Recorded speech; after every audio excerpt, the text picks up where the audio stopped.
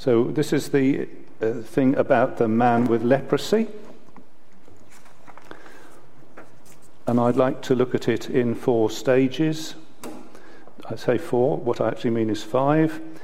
And let me first draw your attention to a couple of very strong emotional words,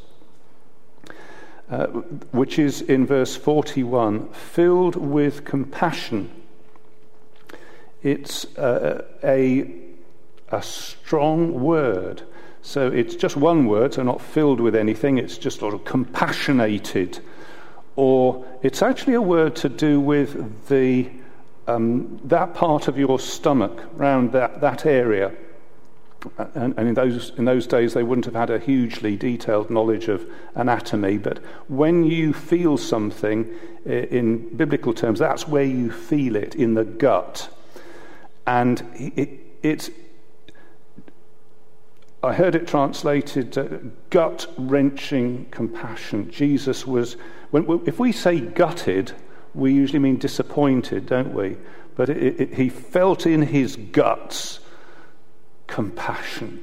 It's a very strong emotional word, and it would be a great mistake to think that Jesus was devoid of compassion. And here he has this strong...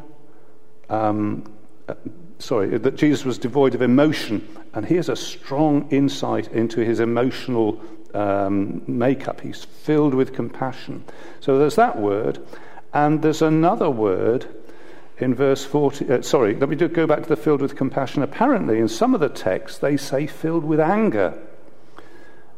Now, the way texts, copies of the scriptures have been passed down through the generations is a whole subject in itself. But the fact that some of the copyists had the idea that anger was what was said there, you almost wonder whether that was the original, and the other people thought, well, anger is such a surprising thing. Perhaps what they really meant was compassion. But so I only say that some of the texts say there was anger there. Jesus.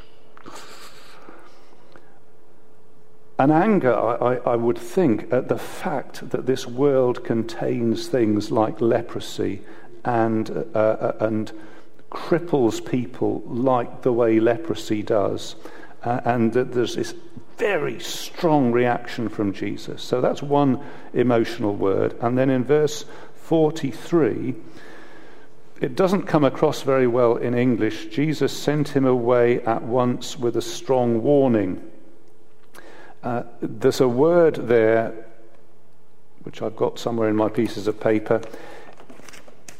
If I said snorting with anger, it would be quite near the mark. It's a word which comes from what horses do when they sort of snort.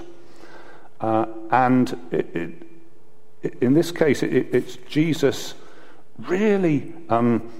snorting with anger. And this is when he's sending the chap away. He's really, don't you dare! Something like that.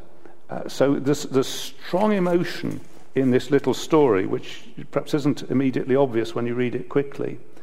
And let me say another introductory thing. No, I think that was all the introduction. So there's some emotions coming up. So let's hope that we can appreciate what's going on. So stage 1, the leper comes.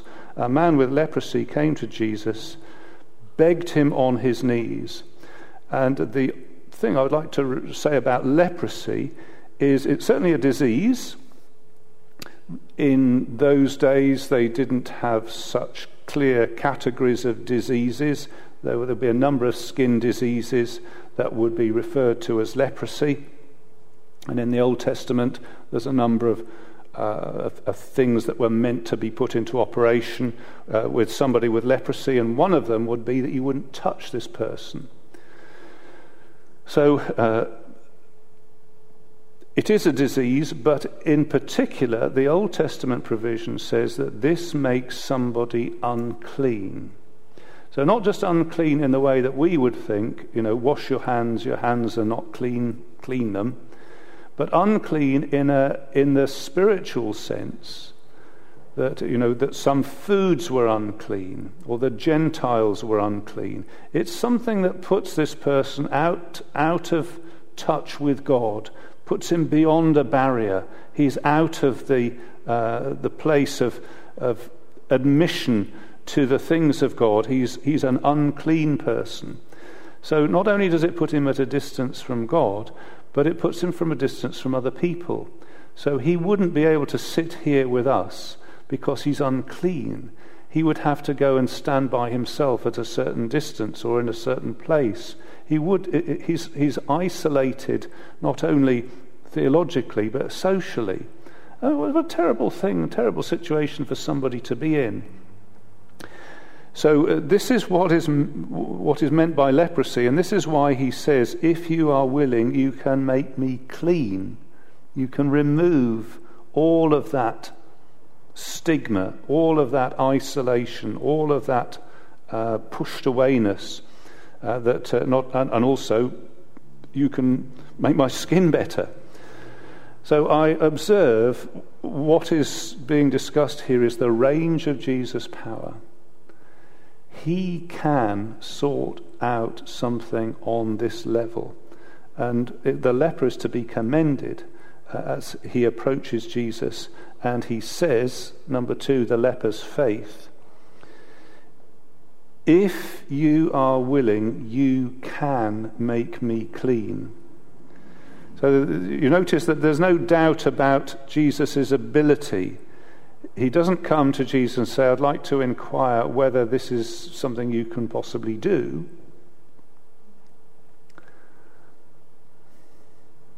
That is completely sorted out in this man's mind.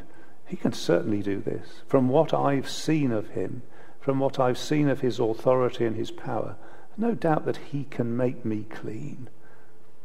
It's a great thing for us to have a high view of what Jesus can do.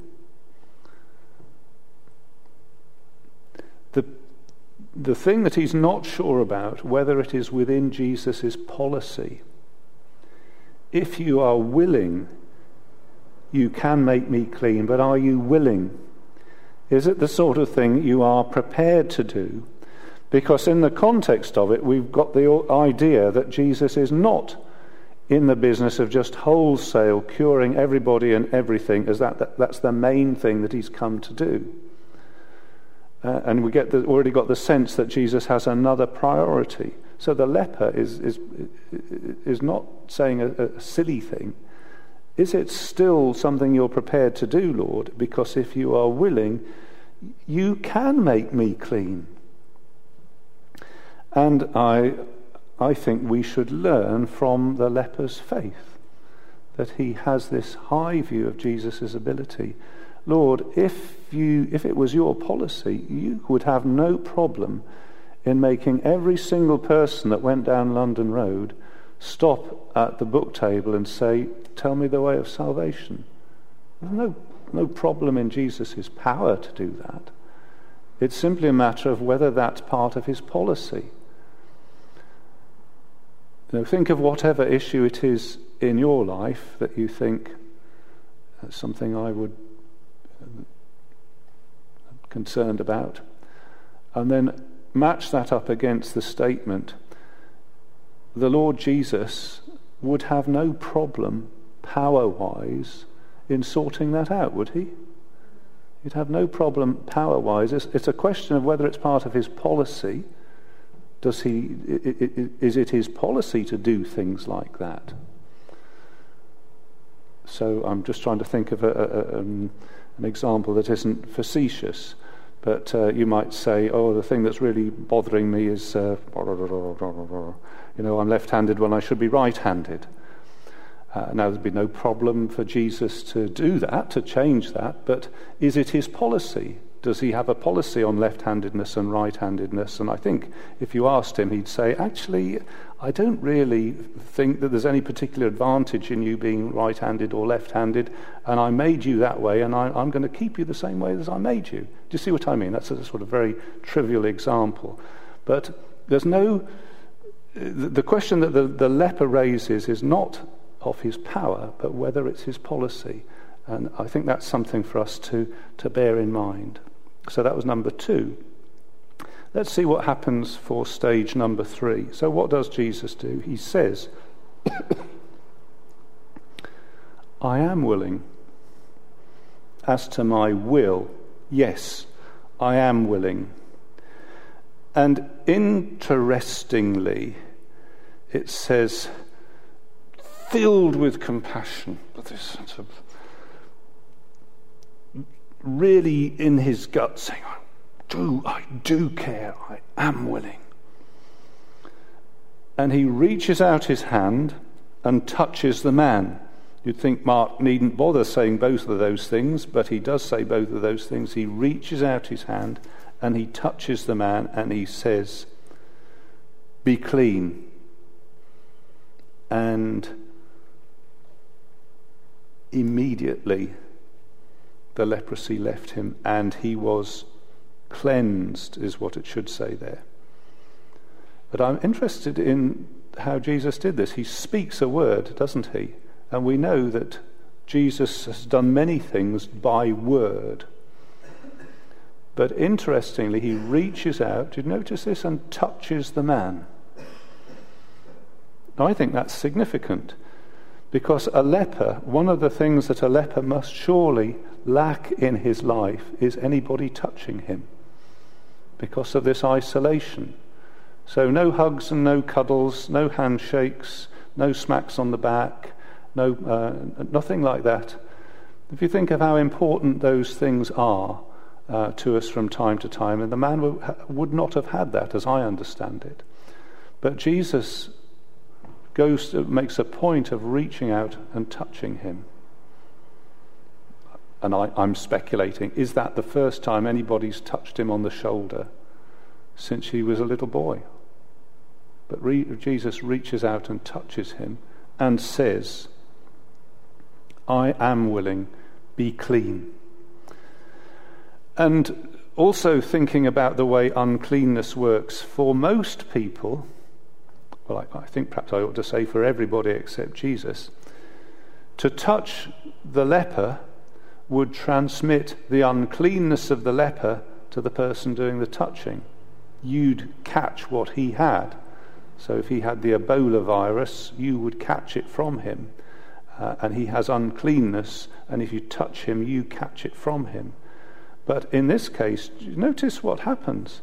That Jesus doesn't catch uncleanness by touching the leper, but the leper catches Jesus' cleanness through being touched by Jesus. It's quite a remarkable thing, isn't it? I suppose it tells us there's something about the respective powers of those two forces. It isn't that the uncleanness has the sort of pressure to whoosh into Jesus, so much that Jesus' cleanness and goodness and wholesomeness has the pressure to push itself into the unclean man. And that seems to me quite a thing. And notice too that it's immediately. Now, I know that lots of things have happened immediately, but this is one of them. Immediately the leprosy left him, it ran away, and he was cleansed. That's really a striking picture, isn't it? So here comes the man, come to Jesus, perhaps with disfigurement, perhaps with sores, skin problems, and he kneels before Jesus. Jesus touches him, and immediately it's all gone. Immediately it's all gone. And he is now admissible into meeting people and sitting with people and having coffee with people. You can see, immediately he was cleansed. So quite something, isn't it? Now let's do number 4. This is where the angry bit comes in. Now, Jesus sent him away is a strong word. It's the same word that's used about the Holy Spirit. Verse 12, sending Jesus into the desert. It's the same word of Jesus sending out evil spirits. And I haven't made a note as to exactly where it's used. It's ekballo. Ek means out, and ballo. And I'm not sure about this, because that's the problem of having an amateur Greek speaker commenting on this. It certainly reminds me of the word for ball, ekballo. I don't know, ballo means to throw, like ballistics. So it's like to kick out, if you think of kicking out a football. So it's strange that the Holy Spirit kicks Jesus out into the desert, but it is ekballo there. I can certainly imagine Jesus kicking out the evil spirits. And Jesus kicks out the leper, and he does it with this with this snorting anger.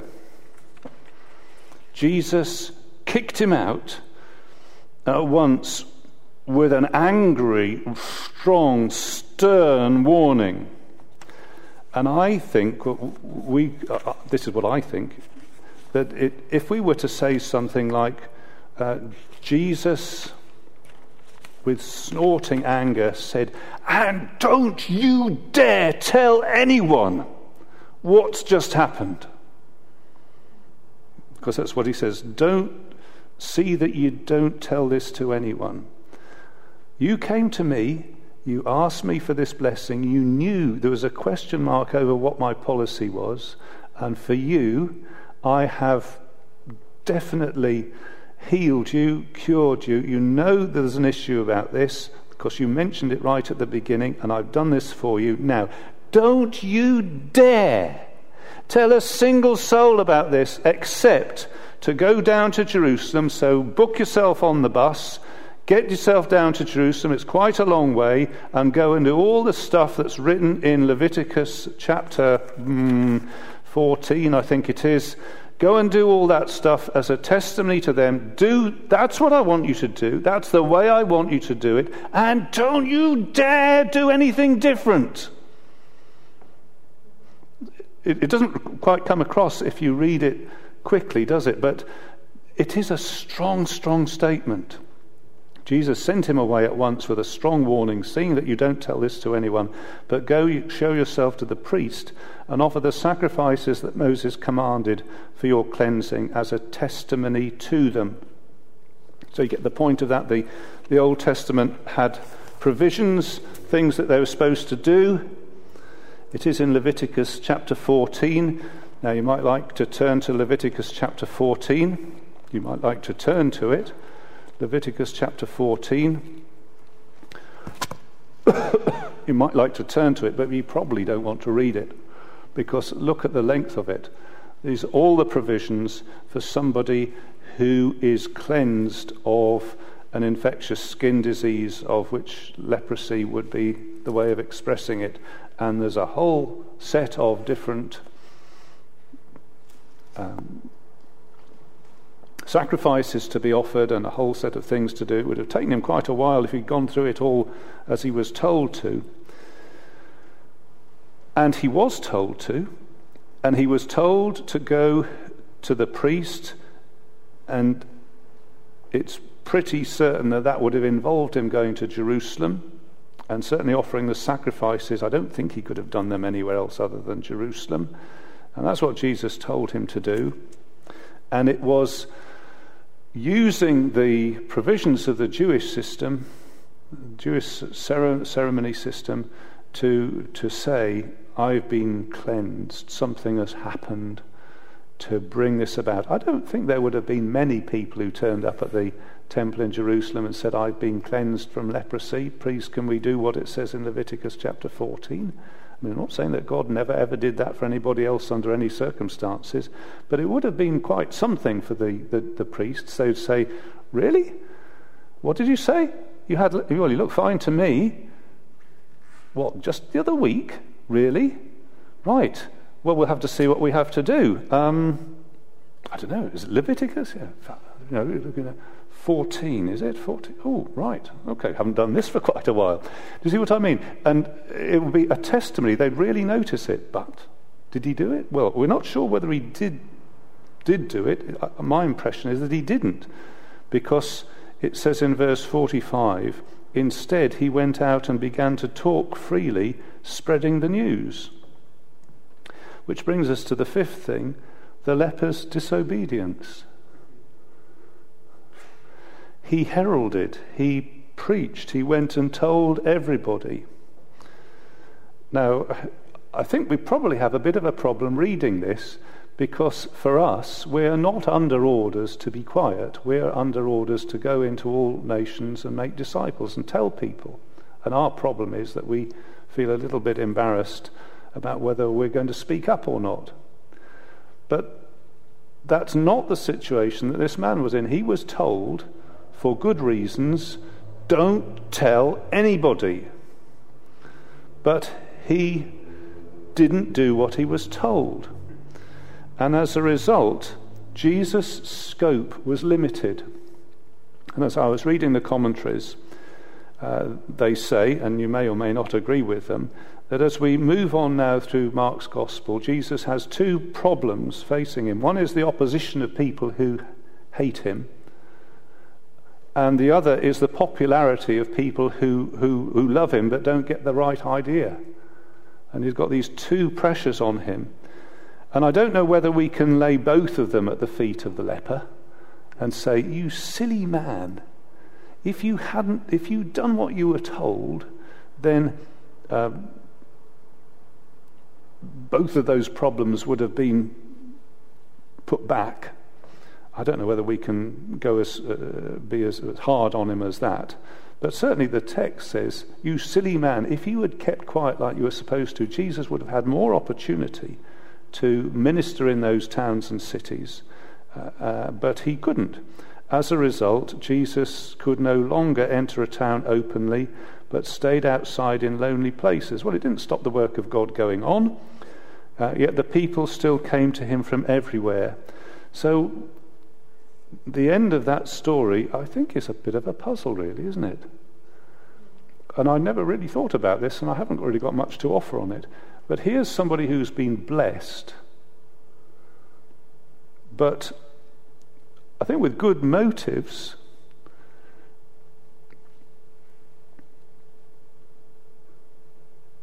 doesn't do what they're supposed to do with the blessing.